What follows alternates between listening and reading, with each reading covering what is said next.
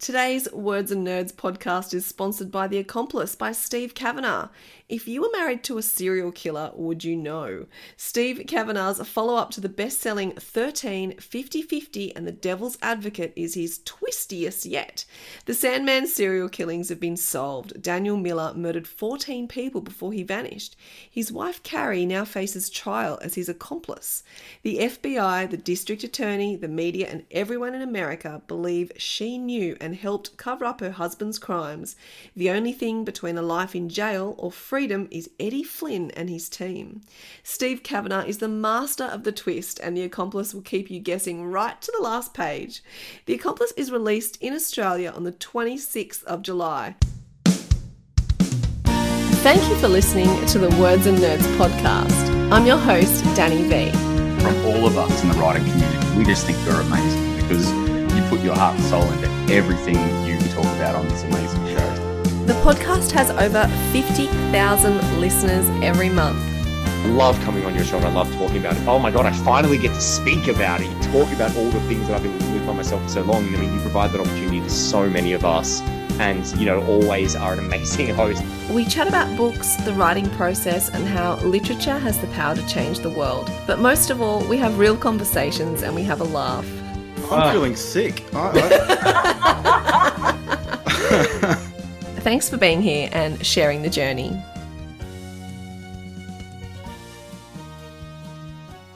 Today I welcome Caris McEwen. Caris is the current president of the Victorian branch of the Children's Book Council of Australia. Very impressive. She's also a school librarian and passionate about the role libraries and literature play in the well-being of young people. She has been a columnist for Books and Publishing, and her work has appeared in library journals such as Synergy, Insight and Connections. All the Little Tricky Things, which we're going to talk about today, is her debut middle grade novel. Congratulations on your debut middle grade novel. Thank you so much, Danny. It's really overwhelming in a good way. Yeah, I'm going to ask you all those questions too. This interview is going to be all the little tricky things. But we spoke last time, it wasn't really about a single book. It was about the CBCA Vic, and that was in episode 368. And it feels like yesterday, but it also feels like 100 years ago. It really does. But I was saying, you make so many podcasts, so many episodes, so probably wasn't that long ago. My aim is to try and say no occasionally, but I have issues with that. So I don't know if I'll learn and grow or just keep going. I don't know. We're all very happy for you to keep saying yes. Thanks, Danny. Might just drop and collapse one day. I'm not sure. Now let's start with all the little tricky things. Give us an elevator pitch as to what this beautiful book's about. Sure. So All the Little Tricky Things centers around a character called Bertie. She's 12 years old and it's set in the summer holidays before she starts high school. She has a lot of big feelings about starting high school, most of them not so good. So her best friend Claire writes her a list of things that she can do over the holidays to feel more prepared for high school and kind of growing up in general. So they work through the list together and things kind of go a little bit awry at times. That's where all the little tricky things sort of crop up as they work their way through the list. That list sounds terrifying. It has some scary things on it. It's got some sort of more lighthearted things on it. I think Emily Gale, another author that I love so much, said it's a list that only a 12-year-old could write. And I kind of liked that. No, that's exactly right. And where did that come from? Did that come from your 12-year-old self?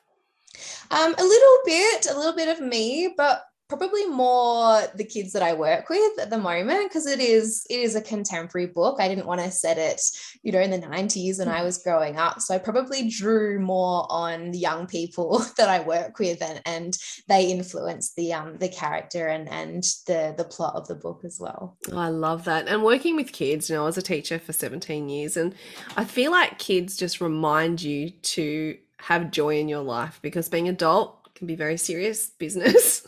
Exactly. And I feel like when you're with whether they're kids or high school kids, they sort of remind you that you can play, you can have fun, you can have a laugh. It's not all serious business. Do you find that as well? Yeah, absolutely. And I mean, I work with teenagers, so there is a bit of angst there as well. Bit of sass.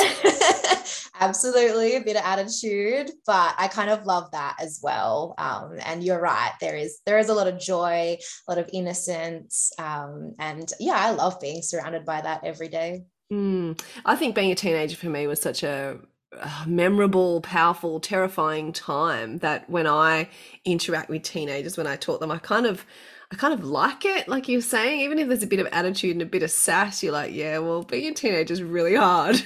Yeah, it is. It is literally a very tricky time. And when you're just figuring everything out, trying to, find out who you are and yeah, complicated friendships and just, yeah, it's messy in kind of a glorious way. Yeah, absolutely. I think the secret is, or it might be even more terrifying. So, even when you're 30, you don't even know what you're doing. So it's okay to not know what you're doing now. Absolutely. And why was it important for you to specifically explore the period between, the transition between primary and high school? Yeah, so I started writing the book in 2019, which was a time where I just started working at a brand new high school that just opened that year.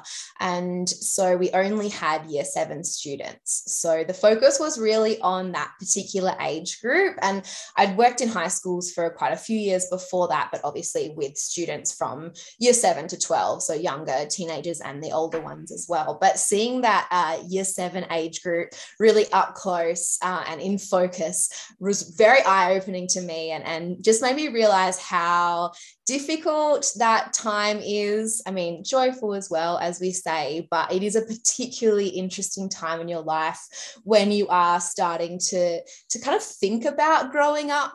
The concept of growing up for the first time. We were talking at school the other day about the big moments in your life when you start to feel grown up, whether it's, the first time you're allowed to get public transport by yourself or the first time you stay at home by yourself. And I think, starting high school is one of those big growing up moments. So I was thinking about that time. And in particular, I had a conversation with 2 year 7 students who were talking to me about the things that they were nervous about starting high school. And they were laughing at themselves. They were saying, we were worried about not being able to open our lockers. That's so silly and embarrassing. But I knew exactly what they were talking about. And in the moment, those things can feel completely overwhelming. And I don't think we should dismiss those feelings, even if in hindsight, we can kind of laugh at ourselves for being nervous or anxious about those little things. I still do that as an adult. Yeah, we all do. If we admit it to ourselves or not, we definitely do. So I definitely got inspiration from that conversation. I love that. Now, you also explore the complexity of female friendships. Now, I remember this very well in high school, in primary school, and they can be really tricky, really complicated. People are maturing at different rates. You've got different interests. There's boys. Are you interested in boys yet? I don't know. What do I wear? How do I do my hair? It's all very confusing. Tell me about this and how you wrote through that time. Yeah, there's a lot going on. There's a lot going on. There's a lot of factors at play. And I guess at that age, you're maybe, well, I certainly wasn't very self-aware about those things. I think, the kids I work with seem to be a little bit more on top of that stuff and have the language to talk about those things. But even now, for myself, female friendship can be really complicated.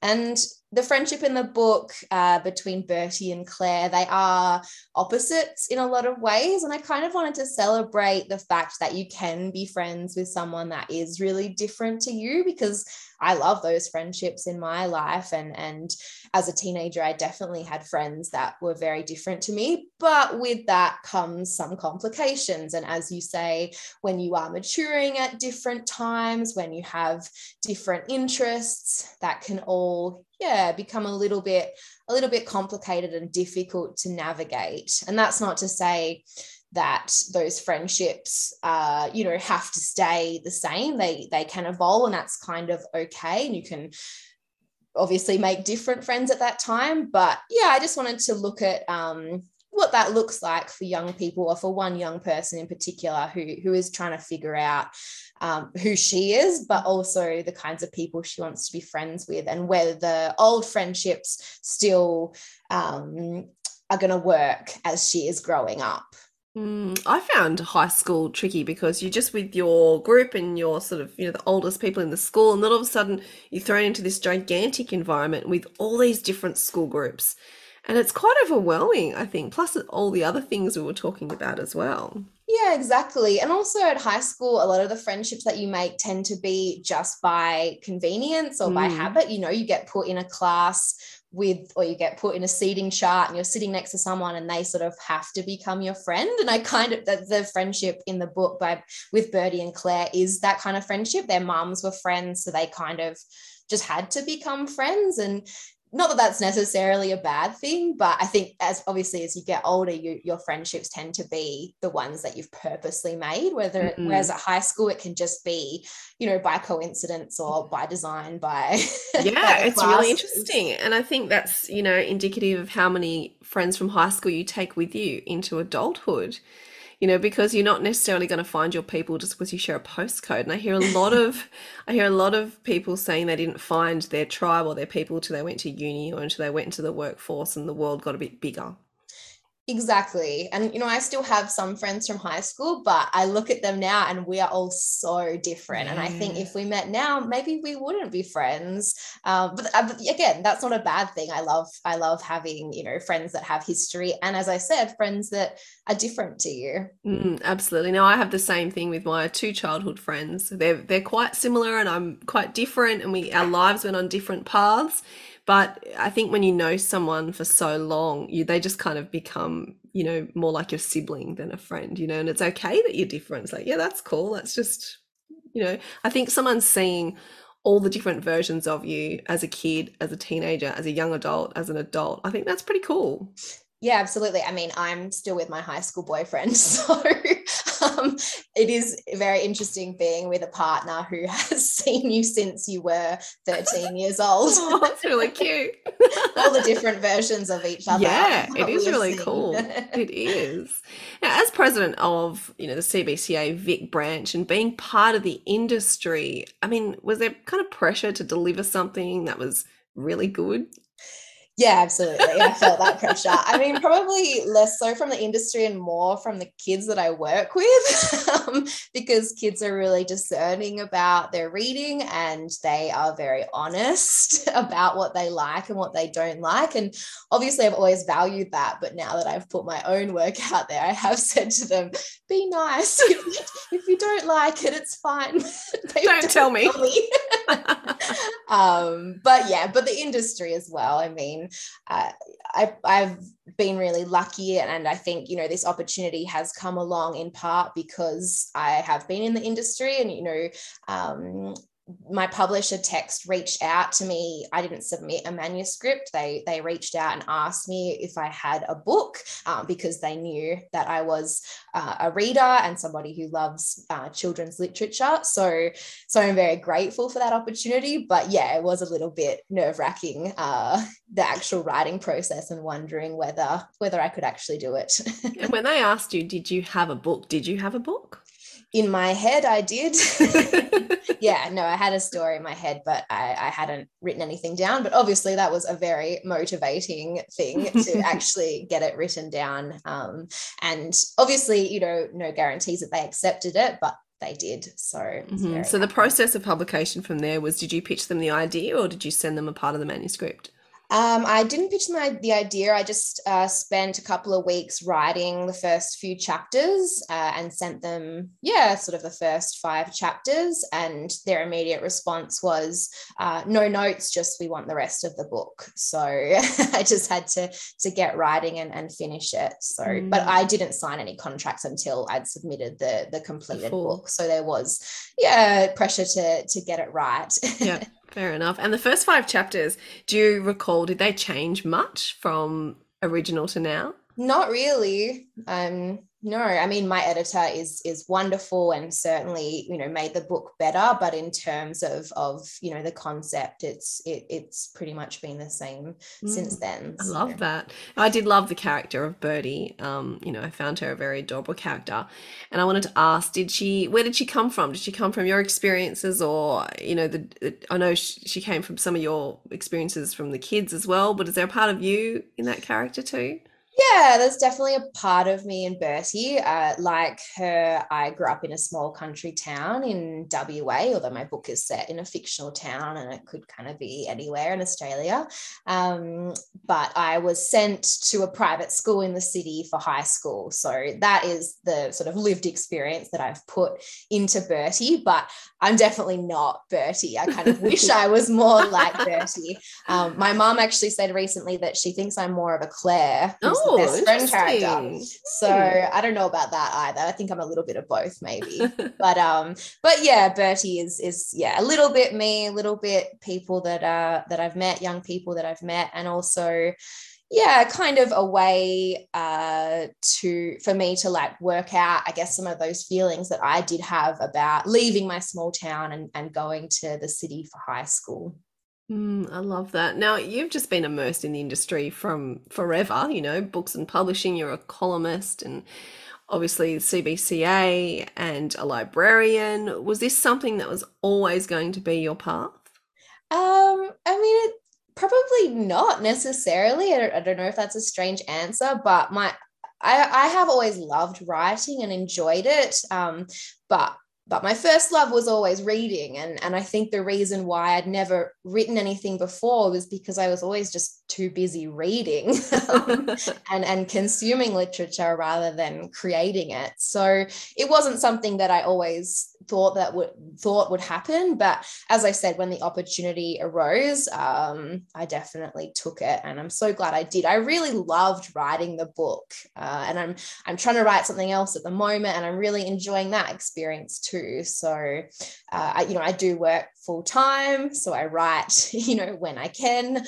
But it is something that I have been enjoying doing. And I think all that reading has probably set you up to know so much about how books are constructed that Hopefully. Maybe that's why it did sort of come to you, Yeah, I definitely hope so. And as I say, it was really important to me that the voice of Bertie was really authentic, and hopefully being around young people all the time helps with that a little bit. I think, as I say, kids can tell straight away when a book is trying too hard to sound like a teenager or isn't quite right. So I did really want to get that right, and hopefully my experience reading and working with young people has helped with that. And I love the book, how it is ultimately about forging your own path. So all these people around you are telling you maybe you have to be this way, or you feel like you have to be a particular way.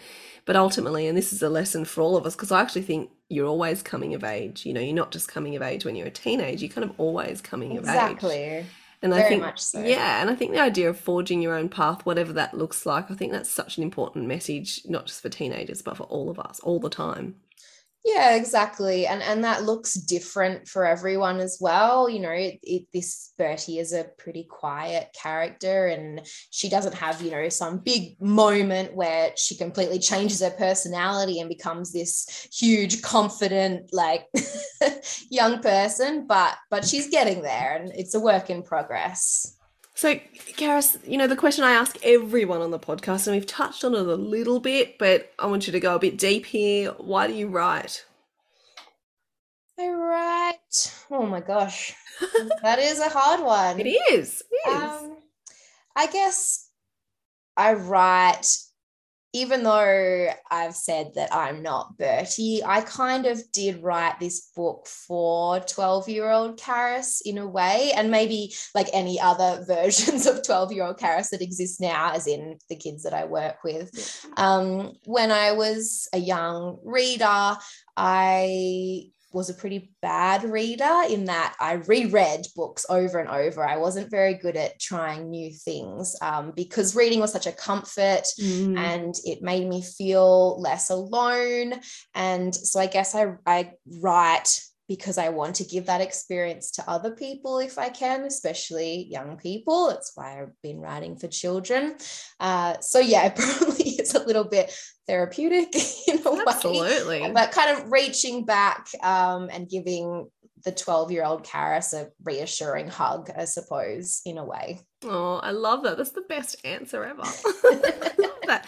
And, they do say, kids watch the same movies and they read the same books over and over because there's comfort in that. And I love that. I love that idea that you can get comfort from art. Yeah, absolutely. And yeah, I think that there's a bit of a anxiety thing that you rewatch things exactly for comfort, and because it makes you feel less alone. Yeah, and you remember how you felt maybe the first time or the second time you read it, and if that's safe and happy, you draw back on those feelings, I think. Exactly. So hopefully, some young person feels that way about my book. Yeah, I love that. I heard in 2020 when, everyone was just panicking about COVID, and it was very new to us that on the streaming channels, all the old sitcoms were getting this huge surge of popularity. And I think that's exactly why. Take me back to a time that wasn't scary and complicated, when I felt good and could have a laugh and the world was okay. So I really like that idea of music and books and art being able to take you back to those places. Yeah, it makes so much sense. I remember distinctly going to my local library and borrowing a book that I'd borrowed, 17 times before, and my local librarian just kind of, giving me a little knowing smile, no judgment. And yeah, it made me feel better about it. So that was nice too. And you were like, this is almost my book, really. I think I'll just keep it. Yeah, I basically should have. It had my name that many times on the due date slip inside the cover. That's a great question as a librarian. How many times do you need to borrow a book before you just own it? There must be a limit. Must be. That's great. You're a librarian. You get to make up the rules. Okay. Karis, it's been so lovely to talk to you, and I'm really excited. I love debut books. I love seeing your journey, being in the industry and loving the industry, and then going, and then being approached to write. I love how these things have just fallen into place for you, and it's such a cute, warm little novel, and I love it. I love the feel of it and the look of it too. So congratulations so much on your debut novel. We look so forward to whatever you've got in store for us next. Thank you so much, Danny. Lovely to have a chat with you.